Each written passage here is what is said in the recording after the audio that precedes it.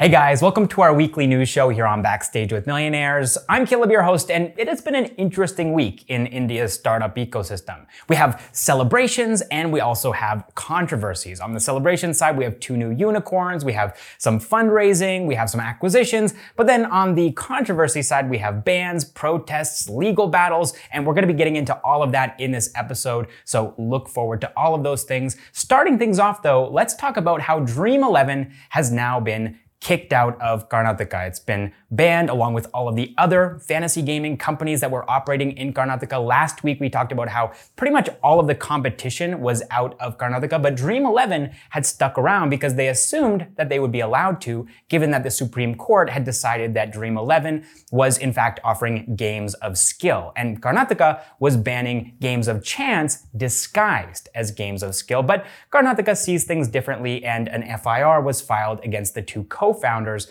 of Dream 11. Now, obviously, this is a very bad time for this to be happening to Dream 11 because of IPL. You've also got the T20 World Cup coming up, so they're going to be losing a lot of money in Karnataka, but they have shut down their operations in the state now, and they've also said that we are a responsible, law-abiding company, and that we're extending our full cooperation to the authorities. So it looks like they're going along with this, even though they don't necessarily agree with it, and I'm curious to know what you guys think of this situation. Don't think about the business model, don't think about what they're actually offering. I'm not asking from a moral standpoint, I'm asking from a legal standpoint. Do you think that Karnataka is in the right here and they should be allowed to kick Dream 11 out in spite of the fact that the Supreme Court had said that Dream 11 was actually offering games of skill? Or do you think that Dream 11 is in the right and they should be allowed to continue to operate in the state of Karnataka? Let me know what your thoughts are in a comment down below. All right, next up in the news, over 100 women working with Urban Company as beauticians have gone on strike. They were protesting for the last 3 months, citing unfair work practices, but that didn't get any response from Urban Company,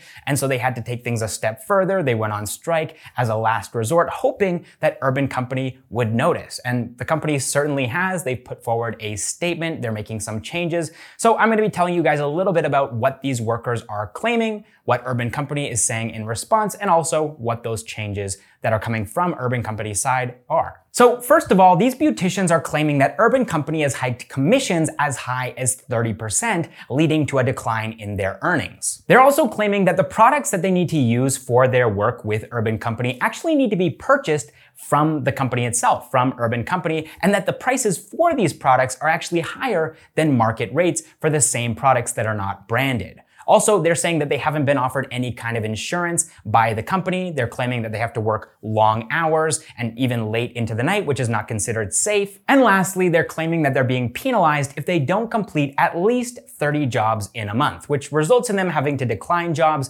if those jobs are too far away, or if the job is happening in the evening, for example. Now, in response to this, Urban Company has released the earnings for their partners for the last 3 months. That's July, August, and September. And according to this release, these partners are earning a net average of 20,000 rupees per month, which is, according to the company, quite a bit higher than the average of between 12,000 and 15,000 rupees for service professionals in the offline space. Now, regarding their products business, they're actually contradicting the beauticians who are protesting and going on strike here. They're saying that what they're selling to their partners, the products that they're selling, are actually being sold at a lower cost as compared to the offline world and normal market rates for these products, and that their product business is actually running at a 0% margin, which we can see from their financial year of 2021 annual financial statements. And finally, with regards to insurance, they're once again contradicting the people who are on strike here, saying that all of their active partners, basically anybody who's done one job in the last 30 days, is covered under group personal accident insurance with benefits up to 6 lakh rupees. Now, obviously, in a case like this, actions speak significantly louder than words. Nobody really cares what Urban Company is saying at this point.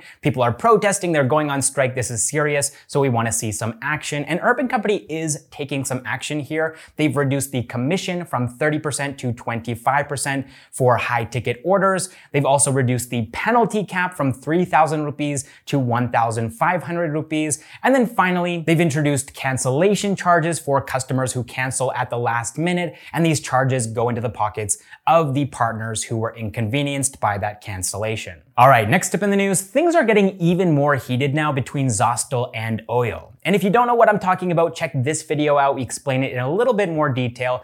I'm not going to talk about the whole thing here because it is a bit long and we want to get through all of the news today. So Zostel has gone to the Securities and Exchange Board of India asking them to reject Oyo's draft red herring prospectus for their upcoming IPO. They're saying that this draft red herring prospectus submission was actually illegal because Oyo's capital structure has not yet been finalized because of this ongoing dispute with Zostel. So I'm curious to see what the SCBI actually does with this recommendation, whether they take Zostel's request seriously or not, but I also thought that this would be a good opportunity to point out that there are currently 20 legal cases against Oyo's subsidiaries, directors, and promoters. And get this, in the last 3 years, they've spent 1,000 crore rupees fighting these legal battles. That's $133 million in 3 years on these legal battles, which they're saying are not going to have a material impact on the company's progress.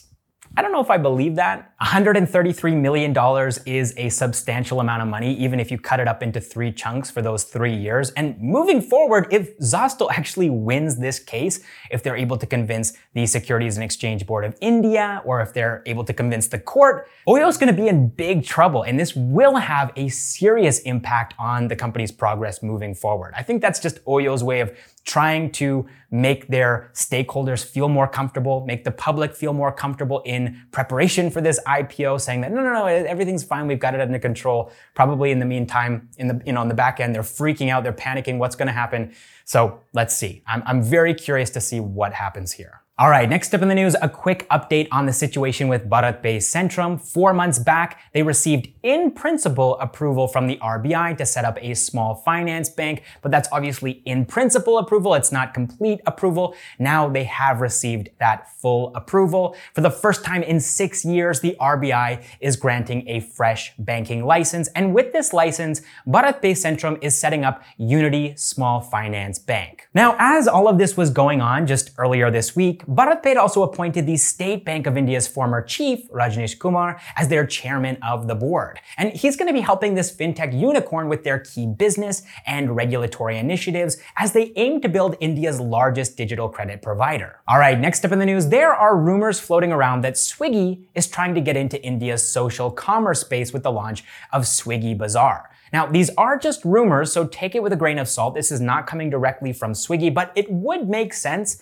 Everybody right now is trying to get a piece of this social commerce pie, and they're going to be launching Swiggy Bazaar, according to these rumors, in the next couple of months as a pilot in Bengaluru and Gurugram. Now, I feel the need to point out here that social commerce is typically associated with fashion because fashion is the fastest growing segment of the social commerce space. That's obviously not what's happening here. Swiggy is a food tech company, and so Swiggy Bazaar is going to be focusing on groceries, FMCG, and farm produce delivery, and they'll be following a similar model to DealShare with group buying. All right, next up in the news, real quick, digital payments platform MobiKwik has received approval from the Securities and Exchange Board of India for their 1,900 crore rupee IPO. But the bigger news with MobiKwik is that they are now a unicorn after a secondary funding round led by Matthew Kyriak, who is the former head of Blackstone India. So congratulations, MobiKwik, on becoming a unicorn. All right, moving on to some acquisition news now. Unacademy's Graphy has acquired SaaS-based Spay in a deal worth $25 million. Now, Spay is very similar to Graphy. It's a platform where creators can build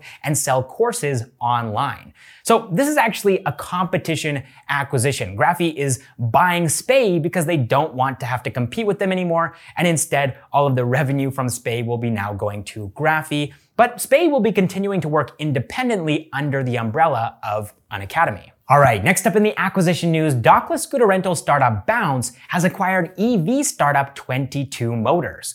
This is very exciting because it's expected that by November 15th of this year, 2021, Bounce will be launching their own electric scooter with the help of 22 Motors and with the help of a new subsidiary that Bounce has set up called Zwink. Now, my understanding is that Zwink is just the brand. It's owned, of course, by Bounce, and the technology is coming from 22 Motors. Now, besides this fresh new electric scooter, Zwink will have another source of revenue in retrofitting. What they're gonna do is take your old petrol scooter and convert it for you into an electric scooter, and this service will cost 26,999 rupees, which you can pay with monthly EMIs of 899 rupees per month. Is this something that you would be interested in for those of you who actually have a scooter? Like me, I have a petrol scooter. I don't like paying for petrol. The price is going up, and I'm thinking 26,999 rupees spread out across a couple of months with these low EMI payments seems kind of attractive. So let me know what your thoughts are on that in a comment down below. All right, moving on to some funding news now. Let's talk about India's 32nd startup unicorn of 2021, used car marketplace Car.Deco. They've raised $250 million in a funding round led by Leapfrog Investments, and $200 million of this was in the form of equity, and $50 million of this was in the form of debt. They're now valued at $1.2 billion, which is a pretty big jump from their previous valuation in 2019 of $725 million. So as you guys probably already know, Car.Deco is now the third Indian startup unicorn in this category after Dhroom and Cars24, and they're planning to go public in the next 18 months. They're currently seeing an annual revenue run rate of more than $100 million, and they're operational across Indonesia, Malaysia, and the Philippines, as well as India, of course. They're going to be using these funds to just generally grow their business across all of these geographies, and they're also going to be using some of it to grow their financing business as well. All right, next up in the funding news, virtual and hybrid events platform Hubalo has raised $125 million in a funding round led by Alkion Capital. So Hubalo was founded in 2015, long before the pandemic started, and so their focus was on in-person events. They were trying to boost engagement, they were trying to boost networking with things like leaderboards and quizzes and matchmaking tools and collaboration tools. But then, of course, the pandemic hit in 2020, and so they were forced, although they did it very gracefully, to take all of these tools and bring them online. And all of a sudden, they started attracting customers that they had never thought to reach out to before. Now they're being used by more than 800 companies around the world to host these virtual events. So they're going to be using these funds to make their product better by adding more features, and also they're going to be expanding their operations to new geographies around the world. All right, next up in the funding news, neobanking platform for SMEs and startups Open has raised $100 million in a funding round led by Temasek at a $500 million valuation. So Open is a neobank just like any other, but of course their focus is on SMEs and startups, small businesses that are moving quickly. They need to be agile. They need a lot of these banking solutions to be made available to them online. And they need things like automated accounting and invoice management, payroll management, stuff like that. And these are the things that Open offers, which is how they've managed to onboard more than 2 million businesses. So they're going to be using these funds to add more banking products to their portfolio and also to expand into new geographies like the United States, Europe, and Southeast Asia. All right, next up in the funding news, D2C fresh fruits and vegetable startup Frazo has raised $50 million in a funding round led by Westbridge Capital. So Frazo is essentially doing with fresh fruits and vegetables what Licious has done with meat. They've set up an entire farm-to-home supply chain, and the idea here is that when you're ordering things from their platform, those fruits and vegetables were picked about 18 hours before you're ordering them, so they're very, very fresh. And this is how they've managed to achieve 5 lakh orders per month in Mumbai and Hyderabad. But now, they're going to be using these funds to expand into new geographies, and they're hoping in the next 12 to 18 months to reach 10 million orders per month. All right, that is all the startup news that I have for you guys this week. I hope you enjoyed the video. I hope you learned something from it. And if you did, please do hit the like button. It really helps us out. And also, if you could, share this video with someone who you think would enjoy it. And then also, if you haven't already subscribed, now would be a great time to do so because we post new videos every single week about Indian startups, entrepreneurs, and the latest news. Also, I wanted to say a big thanks to all of our Backstage with Millionaires members, our unicorns, our decacorns, and our heptacorns. You guys are all incredible people. Thank you so much for your financial support. The fact that you guys are walking alongside us on this journey and financially contributing to what we're doing here really does mean a lot to us. And also, thanks to everybody who's been applauding our videos recently with super thanks. That's also very helpful and we really appreciate it. But even if you can't afford to financially support what we do here at Backstage with Millionaires, just the fact that you've watched this video through to the end is plenty of help. So thank you guys so much for watching this episode of Backstage with Millionaires, and I will see you in the next one.